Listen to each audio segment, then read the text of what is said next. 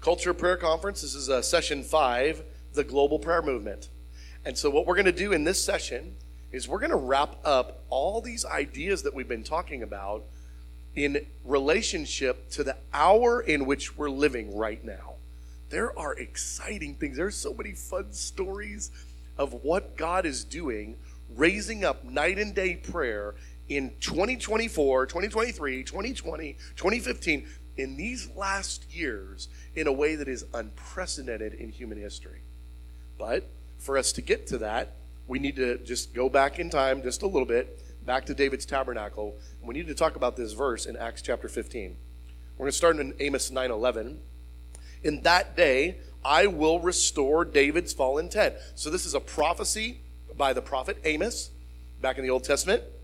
And this prophet is hearing from the Lord, God is not done with David's tabernacle. In fact, he's going to restore it at a time in the future. But it says this, I will repair its broken places, restore its ruins, and build it as it used to be. Now, we move to the New Testament, and we're in the book of Acts, and there is this really fun moment that is happening, that this is the context of this passage that we're about to read. The Jews have just heard the most unthinkable news imaginable. The gospel was allowed to go to Gentiles, the heathen, the dirt, the scum of the earth. And the Jews are livid. They're like, you gave our Jewish Messiah to Gentiles. Are you kidding me? And the apostles are having to defend their position.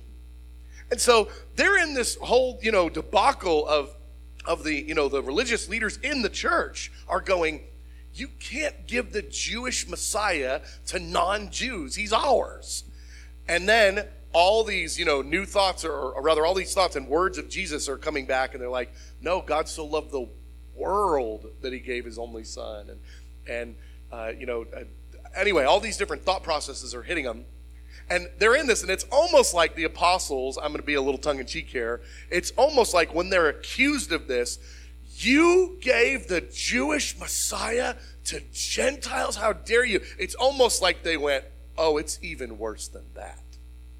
And they go, what could be worse than that? We're also giving them our Jewish tabernacle of David. The heck you say? You will do no such thing. And so the context of Acts chapter 15 is the apostles saying, do you not know the words of the prophets? That not only do the Gentiles get the Messiah, the Gentiles get the precious, coveted tabernacle of David as well. And it was always the prophetic plan. So here we have it. Acts chapter 15, in the middle of an argument about do Gentiles get the Jewish Messiah. It says, after this, I will return and rebuild David's fallen tent. He's quoting Amos 9:11.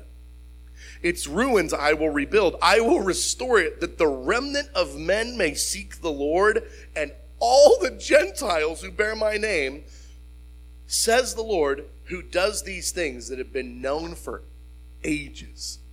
Check that out. This is a powerful thought. It says angels that have been around long enough to be able to pay attention, to be able to give testimony. Angels could have told you long before the creation of man that Gentiles were going to do the tabernacle of David. What?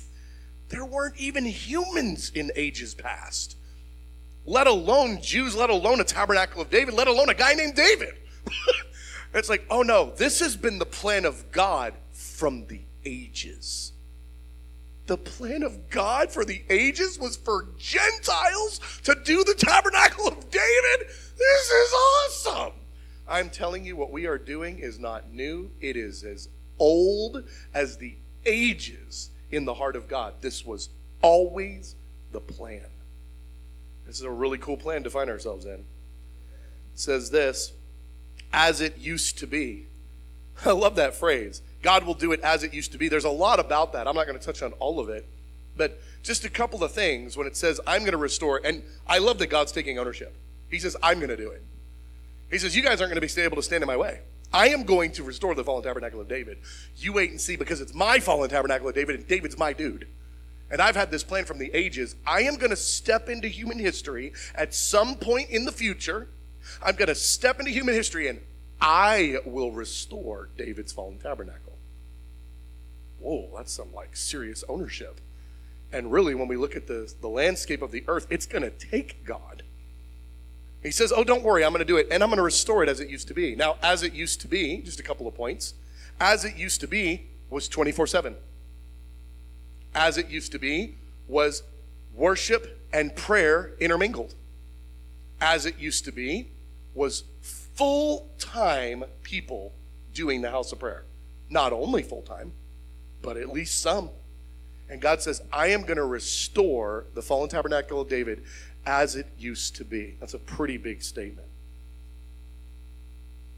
Look at David's tabernacle here, just a verse out of 1 Chronicles 16, 4-6, top of page 2.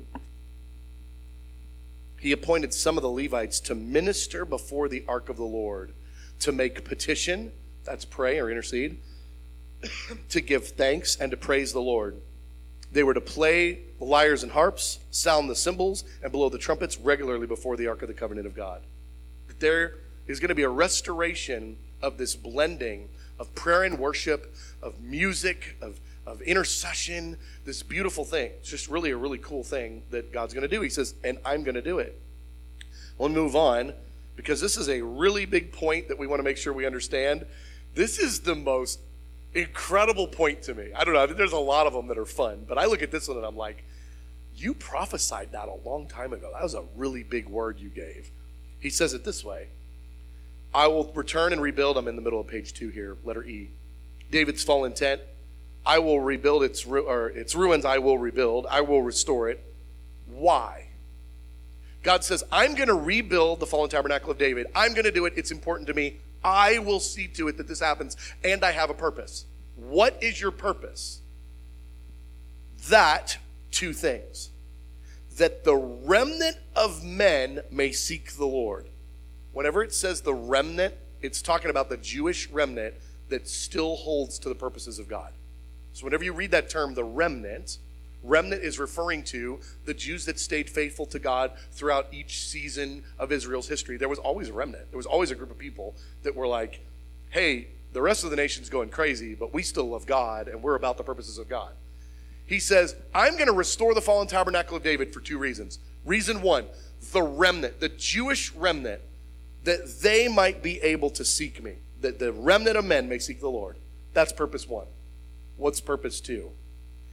And all the Gentiles who bear my name.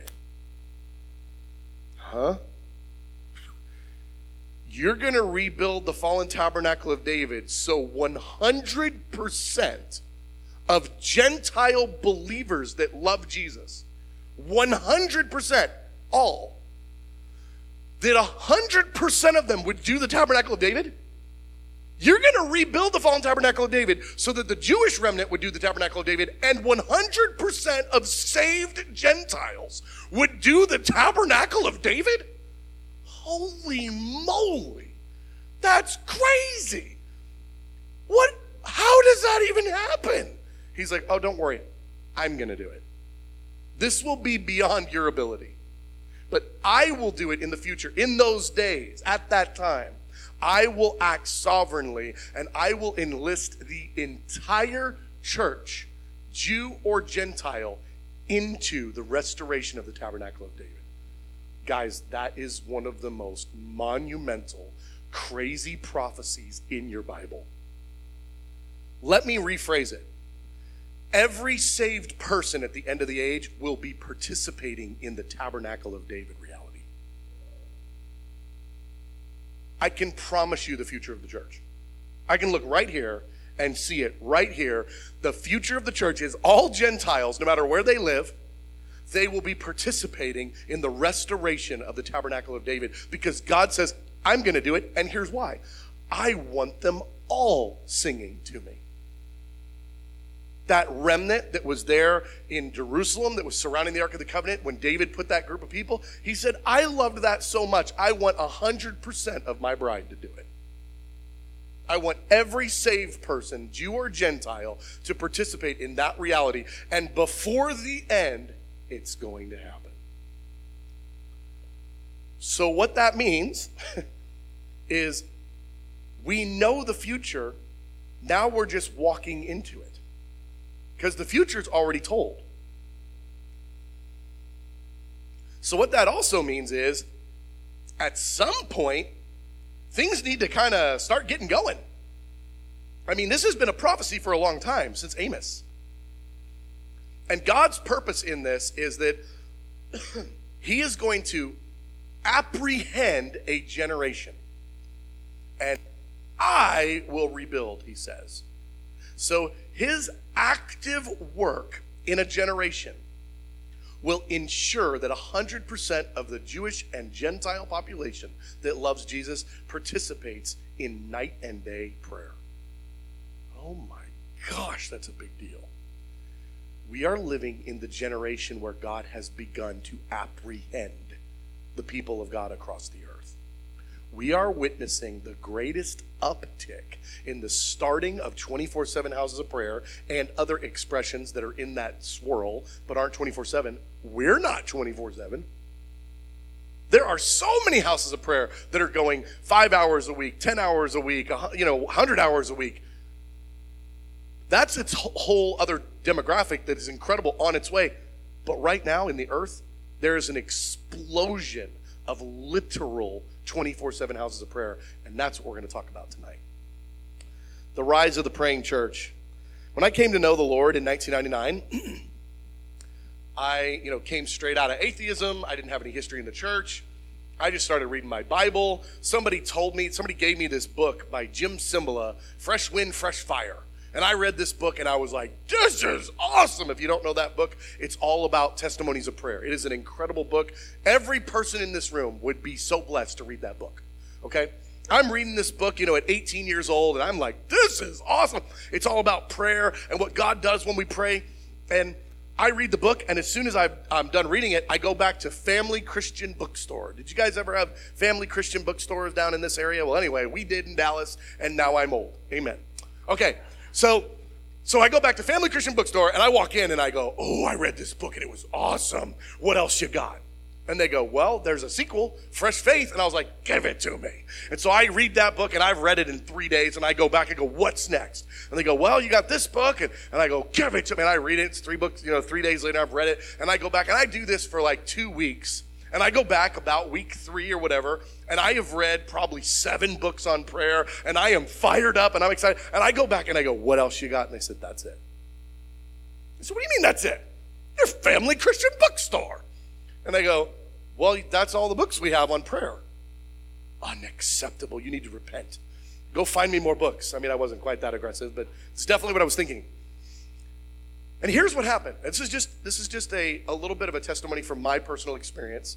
I've not been in the kingdom of God that long. 1999 feels like a long time if you were born in 2000. But if you're not born in 2000, that's not so long ago. And it's really not that long when you're talking about the whole of Christianity, right? 1999 was a minute ago, really.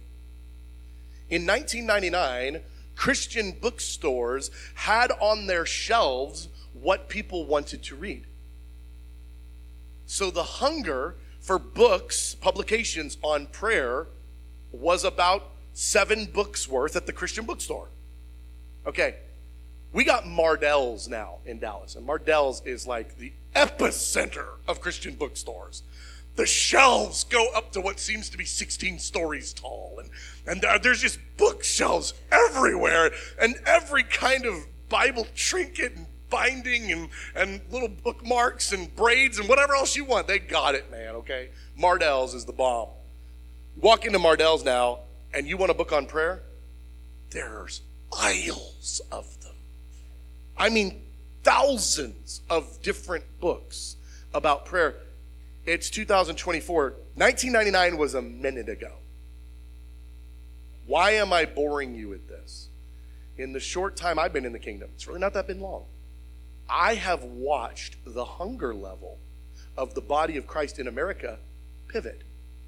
Because authors write what people will read, and Christian bookstores put on their shelves what people will buy. And in 1999, that was 7 books on prayer. And in 2024, it's, 2,000 books on prayer. What happened? The Lord is starting to stir the hearts of his people. How are we ever going to get to every Gentile believer wants to do night and day prayer if we can't even get an 8th book on prayer bought by Christians? There's got to be a stirring of the hunger level. I have watched in my short minute of being in the kingdom a number of things transition. I'm going to give you a few more. Top of page 4. Since 1999, so this is just, there's nothing magical about 1999. It's just when my frame of reference started, okay? You've got your own frame of reference. If you like your frame of reference better, you do you, okay? But in 1999, amen, I at least got one amen over here. So in 1999, when I gave my life to the Lord, these things didn't exist. Some form of 24/7 prayer on every continent and nearly every nation. But it does now.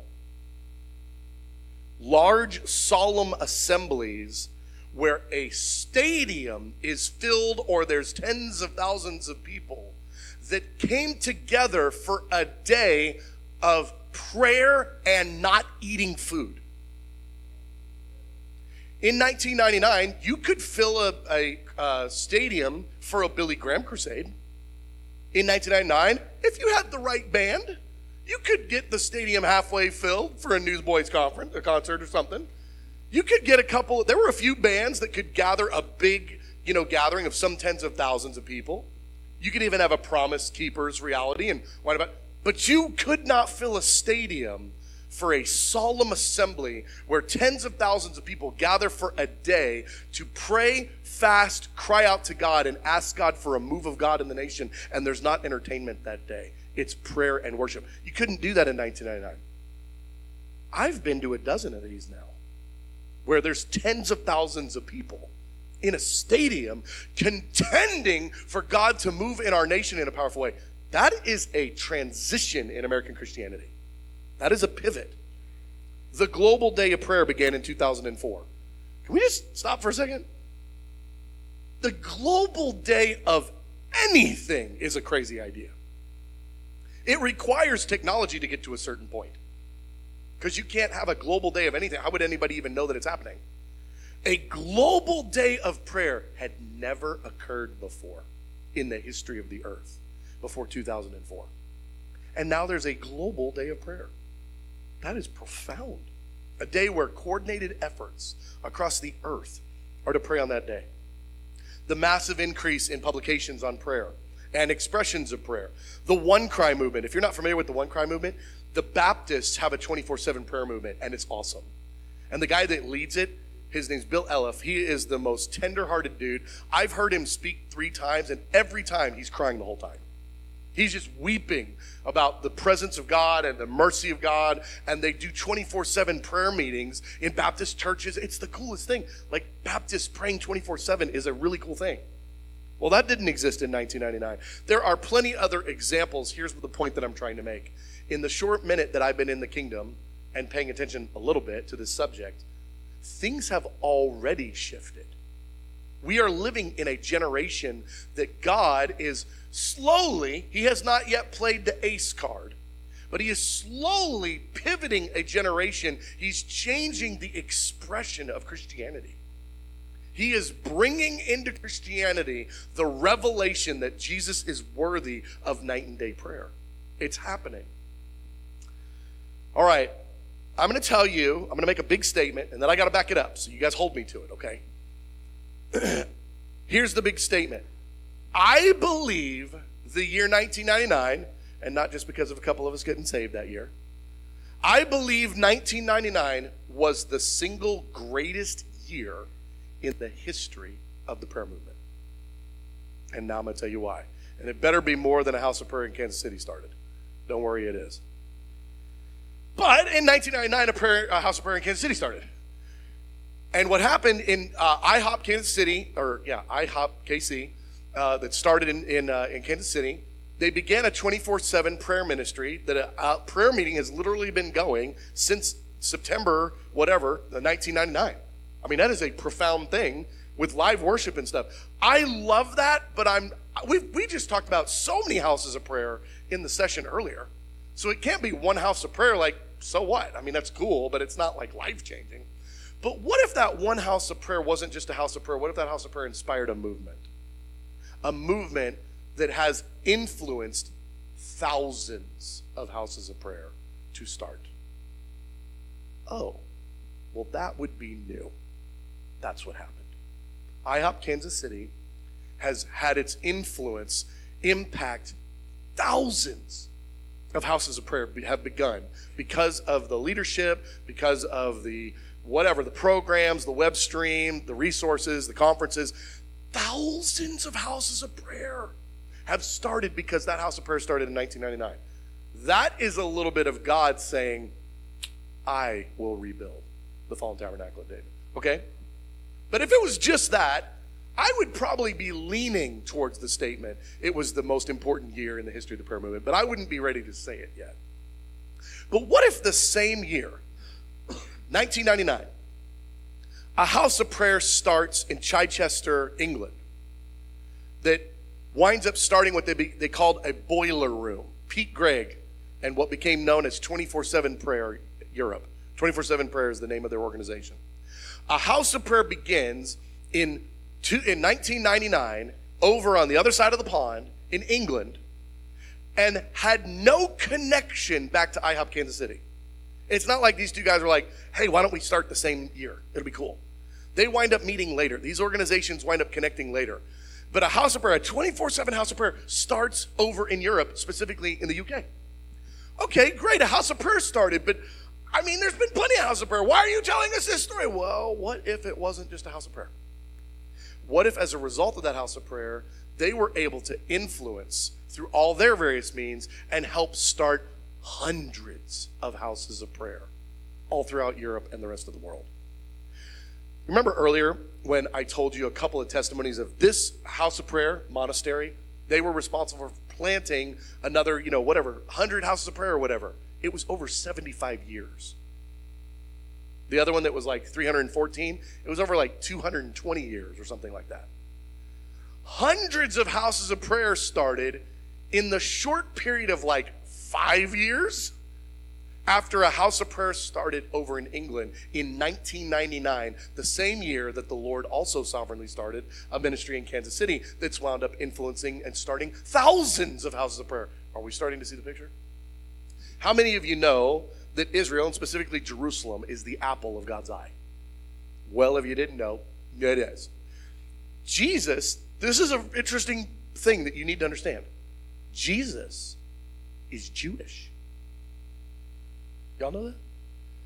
You know, when he became man, it wasn't an experiment. He became man forever.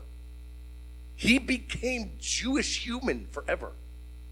So anytime somebody's like, hey, Jesus, what nationality are you? He has an answer. Israeli. I am Jewish. That is his answer. Forever. So like in a million years, when we stand next to 5'8" Jewish man Jesus, I always imagine him my height. I don't know. He's probably taller. But whenever we stand next to Jewish Jesus, he's still going to be Jewish. So he cares about his country. He cares about his people. He is going to come back and rule the planet from Jerusalem. Jerusalem will become the Washington, D.C. of the earth. He will rule the government of his kingdom from Israel, from Jerusalem. Okay, in 1999, you know what God did? He started not one, two, 24/7 houses of prayer in Jerusalem. Oh yeah, and they didn't talk to the guy in America and the guy in the UK, and they were barely aware of each other until it was already over. The Lord started two 24/7 houses of prayer in Jerusalem. He started a 24/7 movement in Europe and a 24/7 movement in the heartland in America, all in 1999. I will rebuild David's fallen tabernacle. God's in charge of timing. I believe what happened in 1999 was the jump start. And since that time, we can see an uptick. It's a snowball effect of what God has been doing in the earth. So now I'm going to tell you some of those stories. After I have a good long drink of water. All right. Let's move here now, page 5. Now we're going to march forward in time, kind of like we were doing in our history session earlier. We started in 99. Now we're moving to the year 2000. Orange Farm, South Africa. You ever heard of anything happening in Orange Farm, South Africa? Well, in 2000, a pastor starts to rally other pastors in his township. There's about 1.3 million people that are in this town or this city, metropolitan area, whatever. And they call them townships there. Anyway, there's about 1.3 million. He starts rallying all these pastors, and in the course of a few years' time, they start 25 24/7 houses of prayer. Now, listen, you've got to hear me when I say 24/7. I don't mean what's happening here 5 hours a week. I mean a 24/7 house of prayer. That takes so much work. 25 of them in one city in the year 2000. How did that happen? Well, the floodgates opened in 99 and the rules changed. And now things can happen in ways they weren't happening before because I think God's on the move. I think he's taking responsibility. I will rebuild the fallen tabernacle of David. In the year 2000, the Indonesian prayer towers begin. What is that? You guys familiar with Charisma magazine? You ever heard of that? Well, you can check it out online. I think they still have printed copies somewhere. But Charisma magazine did an article on the Indonesian prayer tower. So obviously from Indonesia.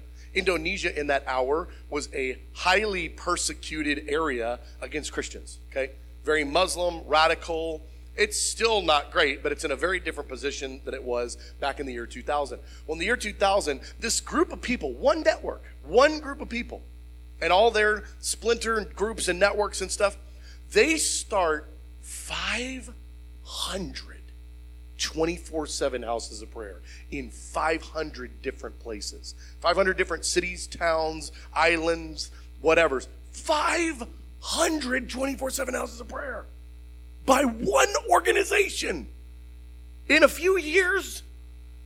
That's never happened in the history of the earth. That's crazy. It is a sign that God is doing something profound in our generation that's very different than what's been done in previous generations. Let's keep moving. Top of page 6. The year 2005, just a few years later, prisons in Argentina and in South Africa start 24/7 houses of prayer the same year. I don't know that they're not connected or that they're connected. I just know that the geography is very different. When you're talking about Argentina and South Africa, those two things are not next door to one another. It's two different prisons. I've seen the videos. These inmates are losing their minds. They are going for everything is a drum. The wall, that guy's bald head. They're just boom, boom, boom. They're just beating drums. They're just going for it. And they are having a ball because they're all saved in prison. And they are now going for it. They're praising Jesus night and day. Can you just imagine being that one hardcore thug? And you get sentenced and you're like, oh, please don't let it be that prison. Oh, please. Hey, it's this prison. Dang it. The guy's doomed. He's given his life to Jesus. There's just no way around it. He's going to go in there, and these rowdy inmates that were all doing whatever they were doing to get incarcerated, they now love Jesus and doing 24/7 prayer incarcerated. The prison guard's testimony is, oh yeah, all the violence has gone down. We don't have to worry about all this stuff. They're just happy now. Oh my gosh, 2 prisons the same year. Who could think that up but Jesus? We need 24/7 prayer. Let's do it in prison. They got nothing but time. Unbelievable, Lord. All right, let's keep going. I'm going to skip most of section 4. You can read it on your own. Although I would say, just a little synopsis of what section 4 is. It's as best as I can define about 9 or 10 different expressions of the house of prayer that are exploding all over the place. So if you're if you care, if you're a little bit of a nerd, and you want to know what are some of the different expressions of what a house of prayer can look like or what are emerging all over, I gave you about 10 expressions that I can identify. All right, moving on to part 5. What's happening across the earth right now? I'm going to start in Texas because praise the Lord, we live in the Republic of Texas. Okay? So I'm going to start here. There are now established houses of prayer all across this state. There are houses of prayer all over Texas. It is really cool. Andrew and Risa have done a good bit of traveling and have gotten to see a bunch of these different expressions. I've gotten to see a bunch of them too for different reasons. There are houses of prayer all over Texas. Several cities with multiple house of prayer expressions in the same area. You guys aren't unfamiliar with that. There's about 10 in the Houston area. 10. That's really cool. There's about 8, I think, in the area of Austin. Several cities and towns with 2 or 3. Right now, there's, I think it's 17 or 18 houses of prayer in the Dallas-Fort Worth area. What in the world is going on that there would be 17 or 18 houses of prayer in one city? The Lord is changing the expression of Christianity. And while it might not be happening at the pace that we wish, I would love for it to be going faster. It is for sure happening, and it is for sure happening faster than it was happening. The picture that I like to use is he's turned the faucet on finally. It was just drip. For 2,000 years, it was drip. But now he's turning it on. And I think that water is only going to continue to increase in how much volume is coming out of that thing. Okay? The Texas-Mexico border has 20 houses of prayer in it. This is just the funnest thing. There is this sweet lady. She might be the Mother Teresa of 2024, okay? Her name is Jennifer Gray. She is amazing. She's unassuming. She is sweet, and she is anointed. And she has worked with ministries on both the Texas side of the border and the Mexico side of the border and formed a network. And they call it Border Hop. And it's the Border Hop Network, and there's 20 houses of prayer. I don't know the number now. Maybe it's a little higher or a little lower, but 20 was the number when last I knew. 20 houses of prayer that are in, a lot of times it'll be the city that's on this side of the border in Mexico will have a house of prayer, and then the same city on the other side of the border, on the Texas side, will have a house of prayer. And then you go, 30 miles or 100 miles up the road or up the river, and there, boom. And now you got another, house of prayer there on either side kind of a thing. There's like 20 houses of prayer. This lady calls me. I wind up talking to her a number of years ago. And she hears a little bit about what we've been doing as a house of prayer and that we do some of these conferences, something like this. And she says, Brad, would you be willing to come and do a conference for the Border House of Prayer Network? And I go, yeah, that would be awesome. She said, well, can we do a moving conference? And I was like, what is a moving conference? She's like, well, can we do session 1 in this city and then go across the border to Mexico and do session 2 there? And then travel 100 miles and do session 3 and then do session 4? And can we spend a week doing this? I was like, that sounds awesome and exhausting. Let's do it. And it was awesome and exhausting. And so we did it. We spent a week shoelacing the border. I don't even know how many cities I was in, how many were on the Mexico side, how many on the Texas side. All I know is it was easy to get over the border to Mexico, and it was slow to get back, okay? And so we just did that for a week, and I was like, oh my gosh, I got to see this network firsthand. There were 20 houses of prayer that weren't tied by state or even nationality or by language. They were tied by border reality, because the issues that faced on both sides of that border are so real and near and dear, and people have got family on that side. I mean, all that kind of stuff. I was like, this is really cool. There's a border network of 20 houses of prayer in Texas. Okay, China. Now, I got to give you a little bit of a history lesson, because otherwise this will be a so what moment. Okay. In China, the infrastructure of the underground church in China, and just real quick, there's 2 versions of the church in China. There's the state church, which is arguably not real. They're not real Christians, arguably, because they're told by the state, you can say these things, you can't say these things. You can do these things, you can't do these things that are in the Bible, and Jesus told you to do these things. There's the state church, and then there's the underground church. The underground church is the church that says, we're real Christians, we're going to do what we want, but we've got to do it in secret, because if the government finds out about us, they will ABC, okay? The underground church in China, I'm going to go back a few decades and give you a little bit of kind of how the origin of how things look now in China, how it formed. A number of years ago, a group of persecuted believers They were preaching the gospel. They were getting imprisoned. They were holding on to their faith. They were hardcore for Jesus.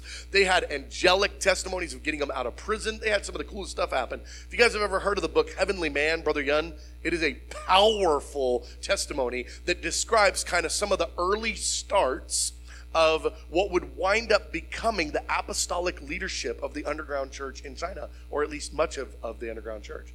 These guys were all getting thrown in prison and getting delivered and getting, taken out of prison and I mean, persecuted and beaten and all sorts of horrible things. These guys formed just covenant together. They became very close friends. And as the decades unfolded and as the gospel went forth, they formed gigantic underground church networks. Now, you've got these leaders that have been doing ministry for however many decades, a small network. And when they all sit around the table and they tell stories of what's going on, a small network is 1 million people. A small one. Some networks as big as 8 or 10 or 12 million people. Why do I tell you this? Because these guys are all buddies. And they're leading the church in China. And really, what's so unusual, think about the structure of the church in America. We got 38,000 denominations or something. You don't have that level of unity. In the underground church in China, if you can just get these 10 dudes to agree on something, you can make something happen. Okay? That's the reason I share that story. Now let's go to what happened a few years ago. We've got a dear friend. His name's Billy Humphrey. Billy Humphrey leads a praying church in the Atlanta area. And it used to be called IHOP Atlanta. They're pretty much the only other 24/7 house of prayer in America that's got live worship. There's one more, but their infrastructure looks very different.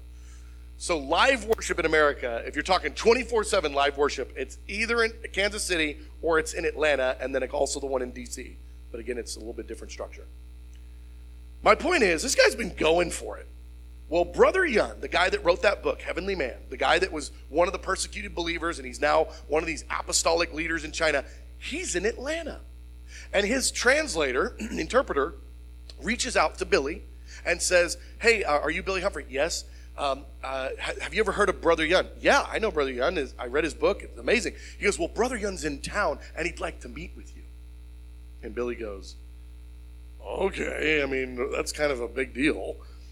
And so he comes to their house of prayer, and they're meeting, and the interpreter says, Brother Yun says, tell him about the house of prayer. He's heard about what you guys are doing, but he doesn't understand it. Like, explain to him what you're doing.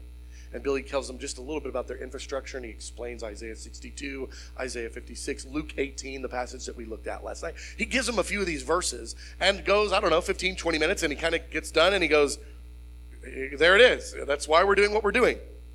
And the interpreter, talks to Brother Yun for a second, and he says, Brother Yun says yes, he'll do it. And Billy's like, what does that mean? What do you mean he'll do it? Well, he's going to go back to China, and he's going to tell the underground church that this is the way forward for the church, and that this is what they need to do. And Billy's like, okay. I mean, what?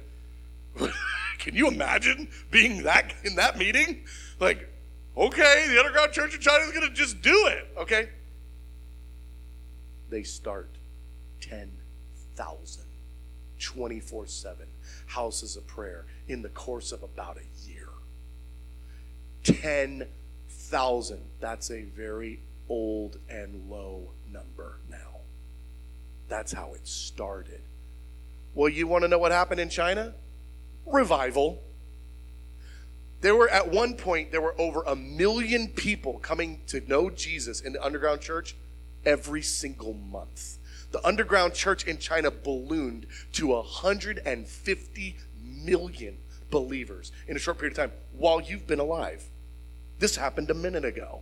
This was just a few years back that all of this transition. Because what do you think's going to happen if you can get 10,000 24/7 houses of prayer contending for God, that many fiery Chinese believers, and God's going to go, oh, that's cute. Sorry, I'm not listening right now. Revival's going to happen.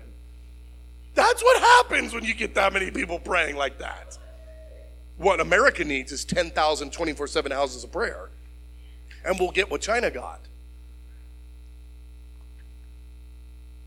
All right. The tribes of the earth. Oh, no. Yeah, Indonesia. I already told you about that one. The tribes of the earth. Now, I've heard this same story, I don't know, 5 or 6 times. And the story, it always sounds the same, but it's from different missionaries in a different part of the world. So it's not the same story. It's like the same story because the Lord's doing the same thing over and over again in different places. Here's how the story goes. Again, 5 or 6 different times I've heard this from different places. Missionaries are wanting to reach out to this tribe over here in this isolated area. And they want to reach out because either they know they've never received the gospel before, or they believe they received the gospel, but it was a generation or 2 ago, and they haven't kept tabs on them. They don't know what's going on over there in that tribe in the hills, or that tribe over in the valley, or whatever. You got me? You tracking? But 5 different locations all across the earth, I've heard the same story. Missionaries show up there, and not only do they find out that they've received the gospel, they find out that they have a non-stop prayer hut to God. Jesus. Christianity. I don't mean to a foreign God. I mean to Jehovah. They have a 24/7 house of prayer burning in their little village out in the middle of nowhere, and they ask, why are you doing this? Well, because we want to worship God all the time. Well, and this one, it's under that tree. It's the prayer tree. This one, it's the prayer hut. This one, it's the prayer pavilion. It's like, and you do it unbroken? Well, yeah, we pray in there all the time. We have people, they take shifts. What is happening? God says, I will rebuild the fallen tabernacle of David. I am going to do it. I am grateful for whatever partnership you want to be a part of this, but I am telling you what I am doing, and I'm going to do it with or without your help. I am going to birth a 24/7 prayer and worship reality in the earth in 1 generation. Now, this isn't exactly that same story, but it touches on it a little bit, and it's a personal one. So I've got a friend, and he's been leading for a number of years a house of prayer in Iowa, okay? And he also loves to do gospel crusades in Africa. And so what he'll do is he'll fund the crusade himself. He'll bring in an evangelist. They'll rent out a soccer stadium. They'll get pamphlets out everywhere. They'll work with the local pastors to gather a huge crowd of people in order to preach the gospel and get a ton of people saved in Africa. He loves doing it. He's done I don't know how many of them. He's working with a pastor, this is a number of years ago, in Mombasa, Kenya. Mombasa is the 2nd largest city in Kenya, Nairobi being the 1st. So just there's a little bit of, geography for you, okay? So it's a large city. He's working with a pastor who serves as the lead pastor, kind of an apostolic leader, over 100 churches in the Mombasa area. So there's 100 churches that are working together to do this conference, or rather this crusade. And there's this leader, and he's a really humble guy, really good dude. And he's in contact with my friend Mike, okay? And so Mike is working with him, and they're talking about the upcoming crusade, and they're working out a few details. And when they get done with the conversation, the pastor from Africa says to Mike, Brother Mike, can I tell you another thing I'm really excited about? And Mike goes, well, sure.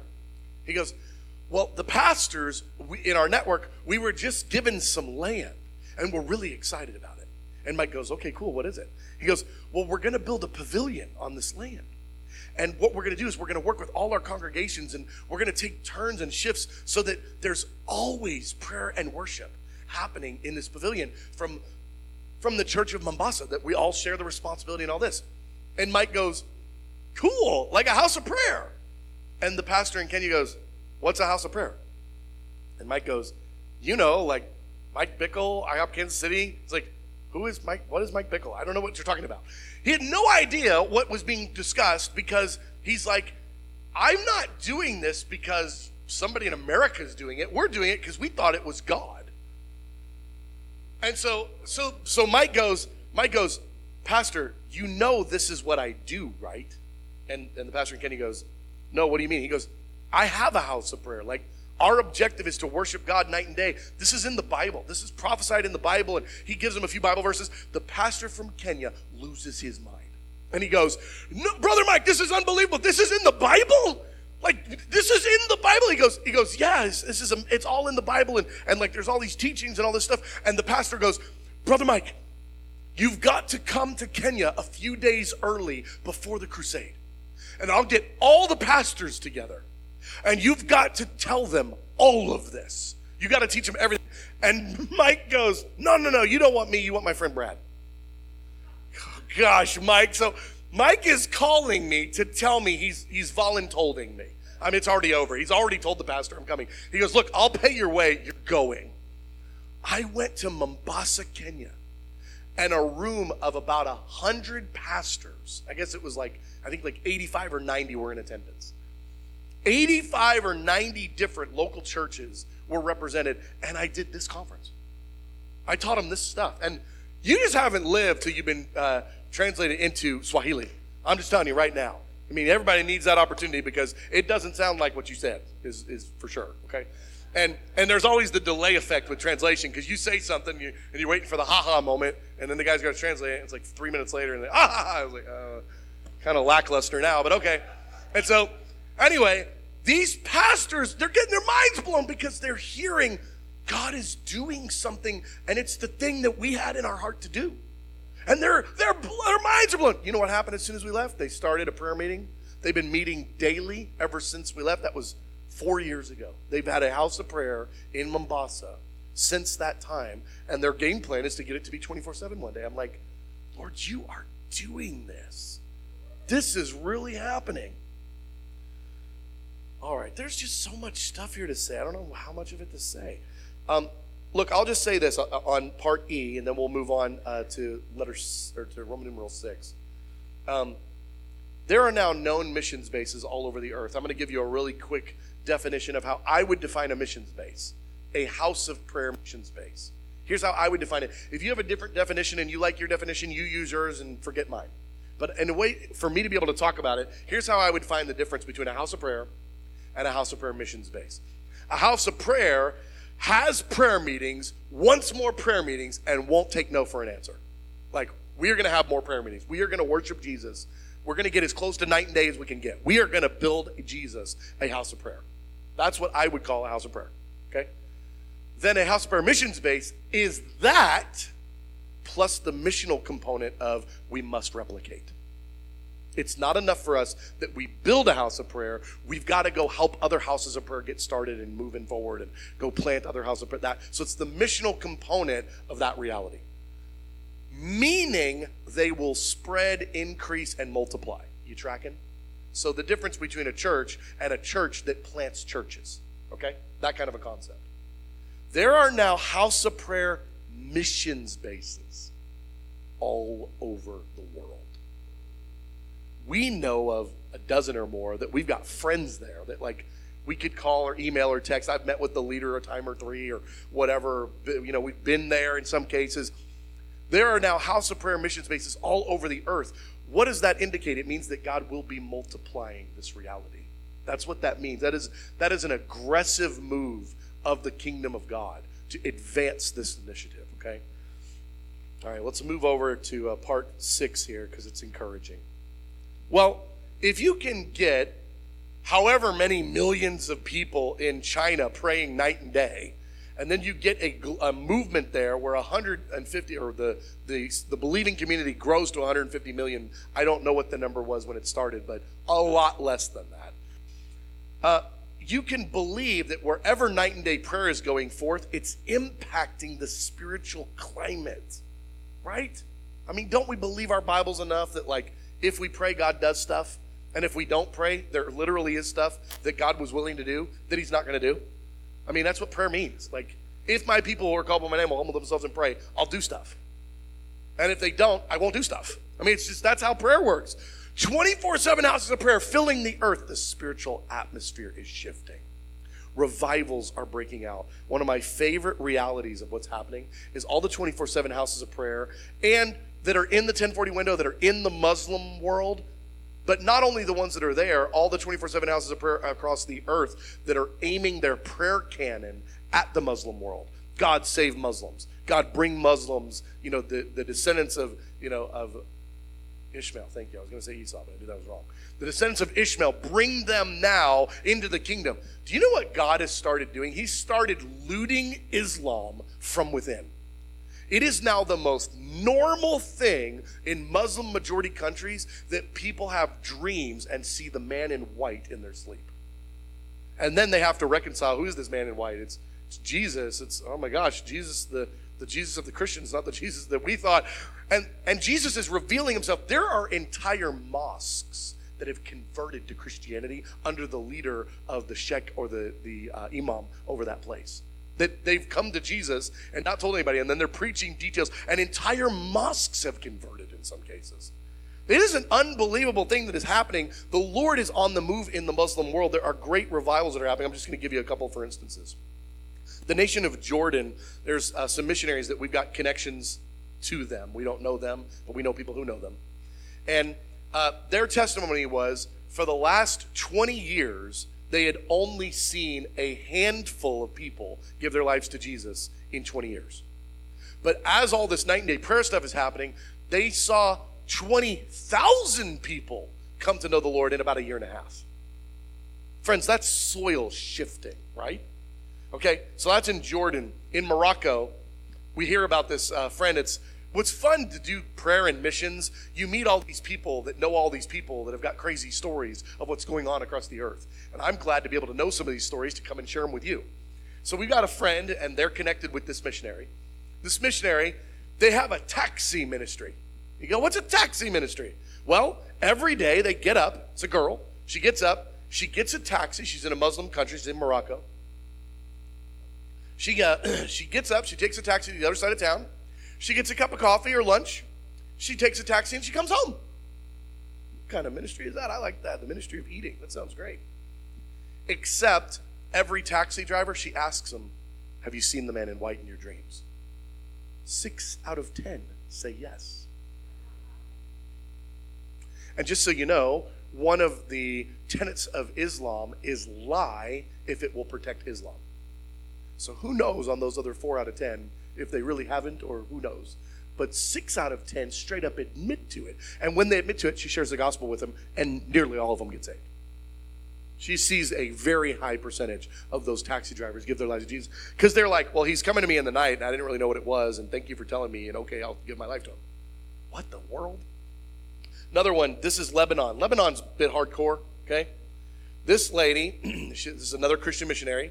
One time, she's taking a taxi, and she can tell that the taxi driver is clearly a hardline jihadi. It's really obvious from all the paraphernalia in the front and all the stuff. And while she's in the taxi ride, she hears the Holy Spirit specifically say, tell him Jesus loves him. Tell him about me. And she's like, no, I do not want to die today in this taxi. And the whole taxi drive, the Holy Spirit just will not let it go. Tell him I love him. Tell him I love him and tell him about him. So she's like really freaking out, and she's trying to figure out, how do I obey but not obey? And so she comes up with a plan. And the plan is, she's going to pay the taxi fare. She's going to get out of the car. She is going to plant her foot and get ready to push off of the car and say, Jesus loves you, and then start hightailing it as fast as she can to whatever nearest shelter. That's the plan. Okay. So she pays the guy, and she gets out of the car, and she says, Jesus loves you, and she starts to run, and she hears him go, wait, tell me about him. He's come to me in my dreams. Tell me about him. And he was, in fact, a hardline jihadi, and he gave his life to Jesus. See, these are Muslim nations. What is happening? The soil is shifting.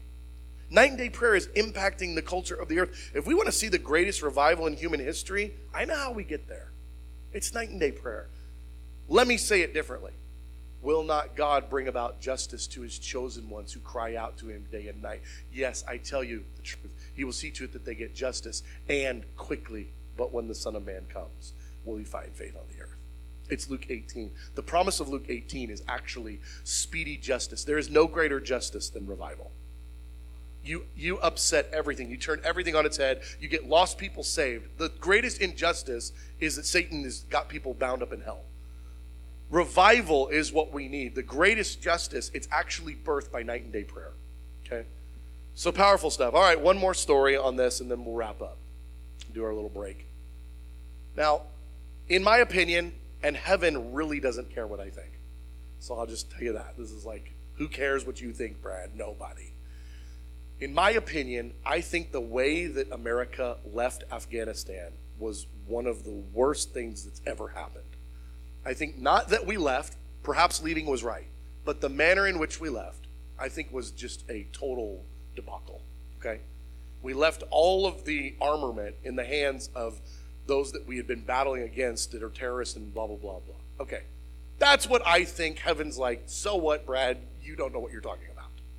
Let me tell you what happened in the wake of our exit from Afghanistan, the American troops' exit.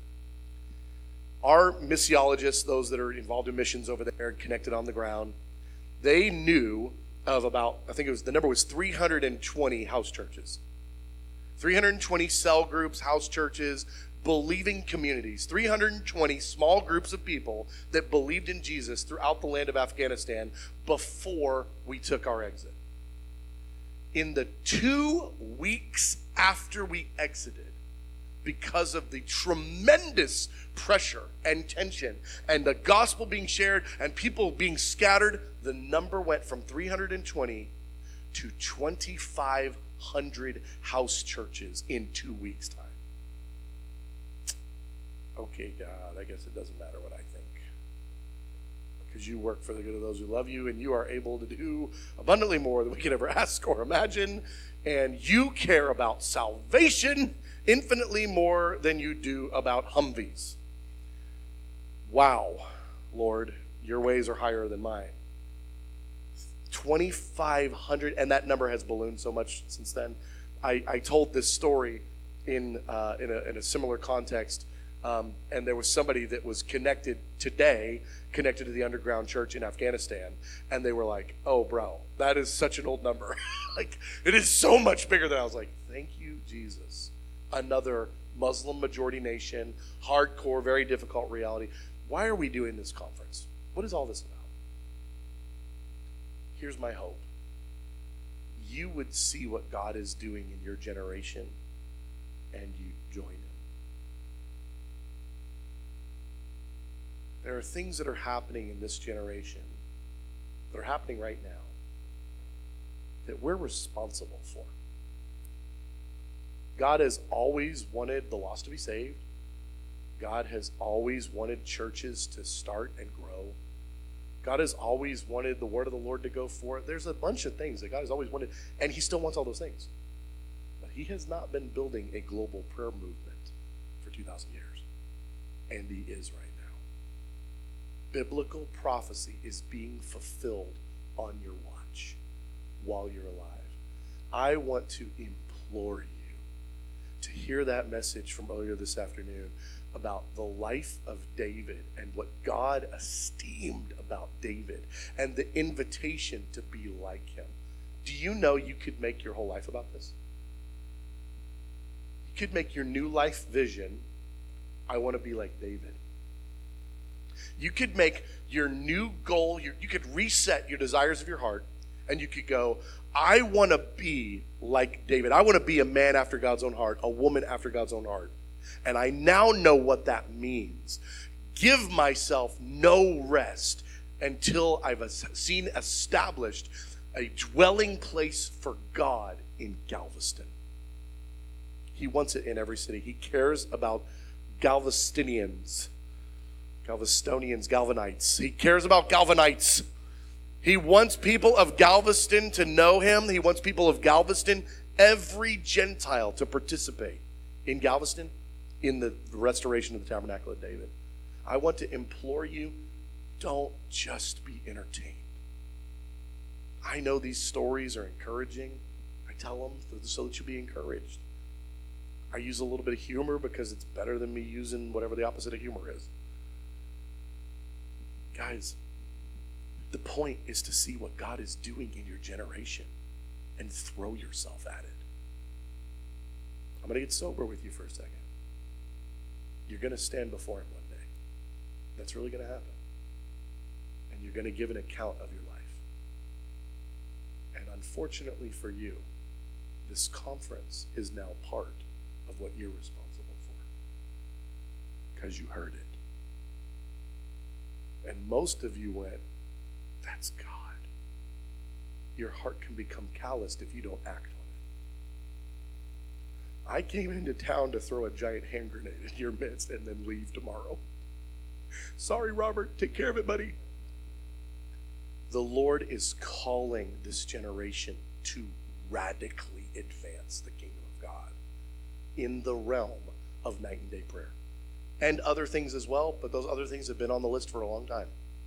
But there's a new objective, to change the expression of Christianity in a generation, that every Gentile will participate in the house of prayer, specifically in the restoration of the tabernacle of David. That's what we're doing. That's what this conference is about. You guys seeing that and being stirred by it, and then having a bigger reach this next week than you had last week. A bigger reach that says, I'll give up a little bit more to make this happen. I'll actually start double tithing to help make this thing happen. I'll figure out a way. I'll give up more of my time. I'll retire a year early and give myself to the house of prayer. I'll start raising support and doing this as a big... I'm going to start telling all my friends to get involved in this. I'm going to use all my influence. I am going to be about building God's house of prayer here in Galveston. Guys, that's what I genuinely believe is on the Lord's agenda for this house and this region. Father, I want to ask you for help, because that was a really hard thing to say. But it's a harder thing to hear. I pray, Holy Spirit, that you'd give grace. Oh, merciful God, if this is really you, if it's really you, not if I'm just a hype man, not if this is just a cool, fun fad, but if it's really you, would you bear witness in their hearts? Would you bear witness to your plan? And then would you call people to your agenda in Jesus' name?